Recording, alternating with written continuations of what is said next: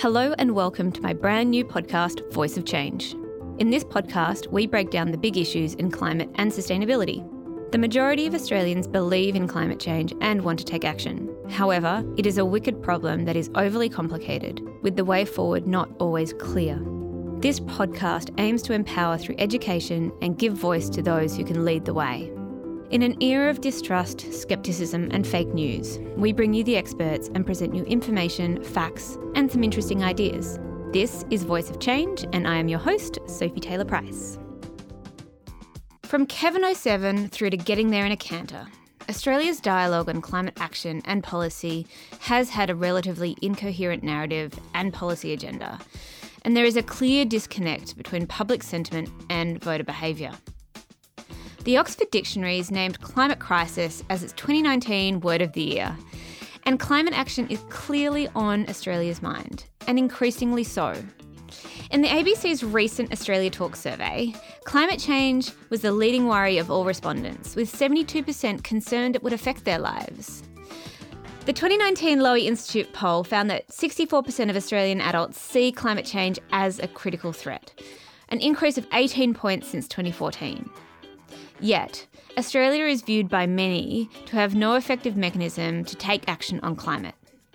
And the results of our May 2019 election provided no clear mandate for a different approach.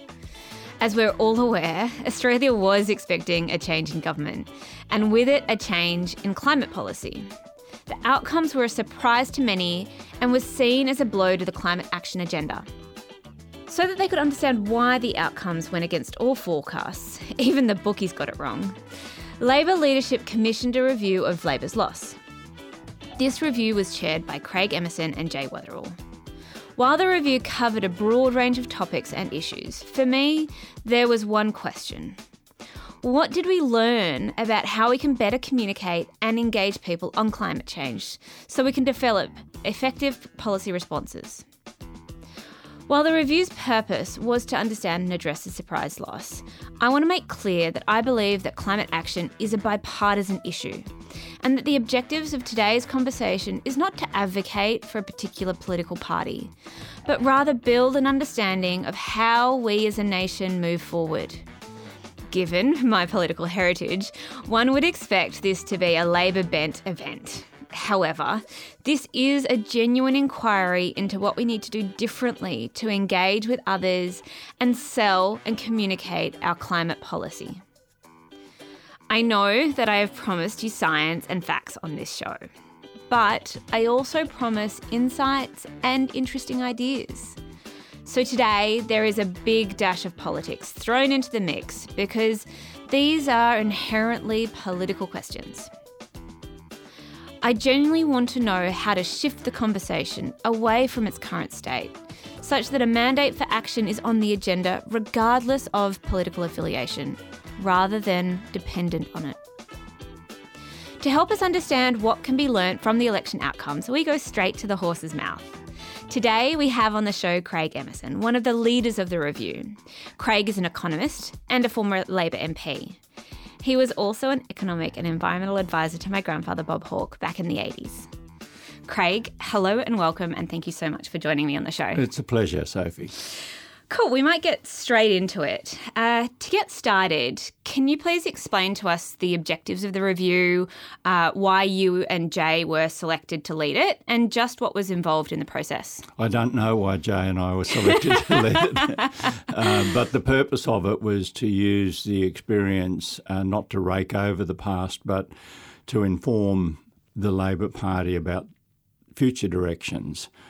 So it wasn't designed to run around pointing fingers at people, but at the same time it wasn't designed as a whitewash so that to allow anyone to say, oh, we was robbed, you know. And you do see a lot of post-election commentary from progressive people saying, oh, we was robbed because it was Clive Palmer or it was because of one of the media outlets or whatever, as if there won't be a Clive Palmer or someone like him at the next election, or as if the media will be all 100% biased in favour of Labor. Neither of those is going to happen. So we wanted to look at the past to inform the future, to give Labor a better chance of winning the next election. the report asked the question, did Labor focus too much on climate change? And I saw that question in the report. And I read the response, but to me, I didn't really see a clear answer. In simple terms, did it? The answer is there isn't a clear answer because quite a number of voters swung to Labor, but they were higher income voters, and our educated guess is that was because of climate change. But no seats changed in Labor's favour because of that, none. So they were very safe Victorian seats in particular, but also Sydney seats, seats that the coalition had held by 60%, and then they went to 57%. Well, you know, that doesn't change any composition in the House of Representatives or indeed in the Senate. But there were people, lower income working people, who were quite fearful of the Labor's overall package because it was very complicated, not just climate change, tax and spending policies and a huge number of spending initiatives that frightened people because they thought it might crash the economy and cost their jobs. And the coalition did a good job of reinforcing that fear. And that's a great segue into my next question. So the report outlines that mining communities viewed the language of climate change as a threat to their jobs, and that the party was devastated in coal mining communities of regional Queensland and the Hunter Valley. Given where we are at today, how do we change the conversation and decouple the climate debate from political alliances in those regions? Well, it's just not at all easy. And one small part in the overall scheme is that everyone in a coal mining community felt threatened by Labor. Well, when I say everyone, you know, this was the overall situation. Even in coal mining communities that produced coking coal, which is used to make steel. Now, not even the staunchest advocate of action on climate change is saying we can't have steel in the future. But they felt their jobs because coal is coal. It's actually not exactly true that coal is coal. So Labor unnecessarily alienated people for whom there was to be no change. However, in other parts of Eastern Australia, where it is thermal coal that's being extracted, the message they got, which actually more came through the Greens party, but by association Labor, was that they were doing dirty jobs, and how dare they do dirty jobs, and they should give up their job to save the planet.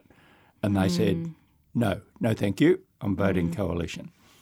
That's really interesting. So I guess from your perspective, what are the key takeaways in terms of changing how we communicate with these people on climate action? Well, it's these people in a broader community as well, because there were plenty of people who were fearful of Labor's offering who weren't in coal mining communities. And what we say in the report, and I profoundly believe, is that in talking about climate change in the future, we should be talking about it not so much being a threat to people's jobs, but the transition to renewables being an opportunity for them. We didn't talk about the cost of not doing anything on climate change, and we see those costs in bushfires and all around us, really, and all the scientific evidence, all the monitoring that's going on around the world. And I think it's important to talk about the cost of doing nothing, the cost of inaction, but also the benefits, because Australia, as set out in a new book by Professor Ross Garnaut, who also worked for your grandfather and was my PhD thesis supervisor, he points out that Australia has abundant sources of renewable energy. You know, wind ain't wind and sun ain't sun. I mean, you get better resources of solar energy in some parts of the world than others. You get better wind in some parts of the world than others. And we've got good resources of wind and solar. We're also doing a lot of research on hydrogen, and hydrogen's zero emissions, you know, when it's done out of not done out of brown coal, it's zero emissions. And this could be a superpower future for Australia, where we're actually using what effectively is renewables to convert iron ore into early stage steel processing in this country. So there's a lot of potential jobs here. And so what do we need to have in place to capitalise on that opportunity? Well, Labor did actually take a hydrogen strategy to the last election, but it was just lost in all of the noise of all of the other policies, way over 200 other policies. Well, who could understand or even know that? You know, tiny proportion of people would have had any awareness of that at all. So I think that, to summarise, the story of climate change and action of climate change needs to be less threatening and offer jobs, but also importantly in the electricity generating sector. There's not going to be another coal-fired power station built in Australia, you know, and we should be equating the shift to renewables plus pumped hydro, which is another form of renewable energy, as leading to lower electricity prices. So the other problem is, as soon as Labor talks about climate change, its political opponent says, so Labor's for higher electricity prices. The truth is, if we do nothing and continue the way we are, which is this shambolic kind of, you know, hodgepodge of policies and climate change denial, electricity prices will go up. Yeah. So Labor has an opportunity to go to the next election saying, we have a strategy to lower electricity prices, increase renewables and create jobs in regional Australia. That's the formula. What I also heard from speaking to you just now and reading the report is that people also felt a little bit insulted that their jobs and their livelihoods and their communities weren't respected. Is there a change there in terms of how we talk to people who are in those industries? Yes, but people can see through political rhetoric too. You know, so you could say, "Oh, look, we think you're doing a marvellous job. We just think your job should be finished." Well, they go, "Oh, thanks for the lovely words. Now rack off." So there's got to be substance behind it, and I don't think anyone in the Labor Party said to people in mining communities, "We think your jobs are unworthy and you're doing dirty jobs." No one did, but that's the message they received. And frankly, when it's sort of where Labor is seen to be in some sort of sense in cahoots with the Greens, and the Greens do send these messages, Labor gets equated with that. And it's a very poisonous situation. So sure, the rhetoric needs to change, but the substance behind the rhetoric is even more important. Yes. So moving on, ultimately, what we found was there was a disconnect between public concern on climate and voter behaviour. In a recent article you wrote, you said that tribalism is killing civil discourse. Simply, what did you mean by that, and how do we counteract this effect? Well, it's very prevalent on social media in particular, but increasingly even on mainstream media, where you can't have a discussion about something without immediately being identified or have an allegation levelled at you, "Oh, you don't believe in climate change." So, for example, if I say I don't think that we can go to 100% renewables in the next 2 years, you get people saying, "See, he's a climate change denier." And I actually, through all the years working with Bob Hawke, what we tried to do was achieve results rather than simply make speeches and so on. And I think that achieving results, whether it be on Antarctica or Tasmanian forests or Kakadu or the Queensland rainforests, is far more important than standing up in the Senate or standing up, you know, in front of a microphone and just pointing figures and saying, well, these people aren't absolutely pure, therefore we shall condemn them as climate change deniers. It's completely unproductive. Craig, you've been in this game for a long time now. You look way too young for it, but you were an environmental advisor to my grandfather in the late 80s. And I know it was a completely different era and the game has changed significantly. But Pop was celebrated for his consensus building, particularly on environmental issues. So what can we learn from then that we can apply today? Yeah, well, that's a great question and it's a vitally important question, otherwise we won't make any progress. You see, if this tribalism continues, then the two parties really that are capable of forming government are the Labor Party and the LNP, the Liberal National Party. That's it. The Greens won't form a government. I'm sorry to break it to them, but they need 76 seats. They've got one. one, right? So if we're waiting for the Greens to form a government, then, the planet will, by that time, have melted down completely. So I wouldn't be counting on that.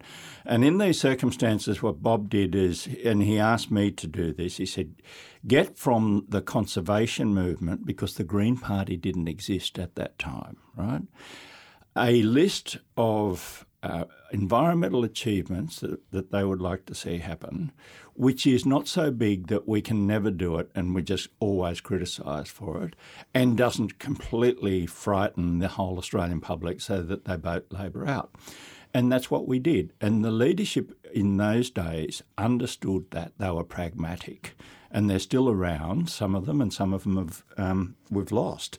Philip Toyne has passed away. He was terrific at this.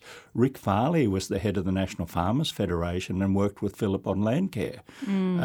Peter Garrett was tremendous. You know who else was really good? Bob Brown, who actually founded the Australian Greens. But I could work with Bob and would say, OK, no, we're not doing World Heritage listing of all the Tasmanian forests. They've got to have World Heritage values and so on. And we went through a 2-year, very difficult process. But Bob gave credit where credit was due. In fact, I still remember he sent a card and a bottle of champagne and flowers to both Bob and me. Now, it's a little symbol, but it was not Bob Brown saying, oh, that's the least you could do. Like you don't really believe in the environment if you don't put all the Tasmanian forests into World Heritage areas. And, that's how we made progress. These days, it's much tougher because, frankly, I think the Greens Party, it is a political party. So the Greens Party has an interest in basically saying Labor's no good and the coalition's no good and we are good. And that's the political contest, you see. And I'd like a return to the days where you could actually sit down, come up with something that's achievable and set about achieving it rather than making speeches in the Parliament. So we've talked a lot here around the internal politics. So if we take a step away from that and look to the voters and to people, regardless of political affiliation, what can people who are listening today do to help fix these issues of tribalism and political affiliation so they can put aside their voting of red, green or blue and actually help with climate action? Well, be pragmatic. You see, it's great to be pure and it's easy to be pure and you never have to do anything other than talk. And pragmatism, I think these days in the world of tribalism is like just about the worst word you could ever imagine. Pragmatic, that means compromise, that means impure. Oh no, we don't want to do that. And that's why we get the sort of results that we've been getting. There's this absolutism, and you're right, like people look back now fondly on the Hawke years. He was pragmatic. Bob Hawke, Paul Keating, Graham Richardson, they were pragmatic. And the result of that was progress. And without pragmatism, you can't get progress because you cannot say to people, this goes back to a discussion we had earlier, we require you to lose your job in order to save the planet. Voters, this is a part of our human tribalism, they think about their family first. First, I have an obligation to my family. I've got people telling me I've got to give up my job and become unemployed. I won't be able to pay for the kids' school shoes. We won't be able to go on a holiday. You can't expect people then to say, yeah, I'll vote for that because other people want me to, other people who may not be asked to make those sacrifices. It's completely understandable that people will not vote for climate change if they personally are asked to bear a big burden of that. And they think, well, corporations should be doing that. Government should be doing that. Why is it little old me and my family that has to save the planet? And then they vote against the progressive side of politics. Now, this might be a question for another day, but is there anything that we can do to support those who will bear the brunt and cost of it? Look, yes, because in the areas, let's say, with or without policy, let me say this, with or without policy, we will be making the transition to a low-carbon future. No one's going to invest in new coal-fired power stations. All the companies realise that they've got to reduce their emissions because there's so much advocacy. So it's going to happen, right? It's then a question of how quickly that happens or whether there are setbacks. Now, there is a proposal for a new coal-fired power station in Queensland from the federal government. It hasn't said it will do it to, be very fair. But if that went ahead, that would set back all the renewables. But so long as the government doesn't start putting more obstacles in the way of the transition to renewables, it's going to happen anyway. And if that happens in the very areas where there might be jobs that are at risk, they are also great sites for renewable energy. Great sites. In addition to that, the transmission system is in those same locations, right? So we've got all the big wires, connecting from the power generators into the cities. It's all ready to go. Like, only we could stuff it up, right? Like, only governments could stuff it up. If governments sort of stepped back a bit and didn't every second day try to say, oh, we'll stick this in there and that in there and that in there, the community and the business, the everyday community and the business community would get on with the transition. So my favourite quote at the moment is Bono quoting another famous activist. He says, Martin Luther King said, "The moral arc of the universe is long, but it bends towards justice. I don't believe that anymore. It doesn't bend towards justice. It has to be bent towards justice." You've been on this journey for 30 years now, over 30 years. Where do you think we are heading, and what do you think the next milestone will be for us? Well, going back to Martin Luther King, he didn't just wait for the forces of gravity to bend the moral arc towards justice. He was active, very active. He lost his life through being so active. And I've been active. I'm no Martin Luther King, and we all should be active, and we should advocate, but we should not be unsympathetic. We should not think that anyone who's worried about keeping their job is some sort of moron and a climate change vandal.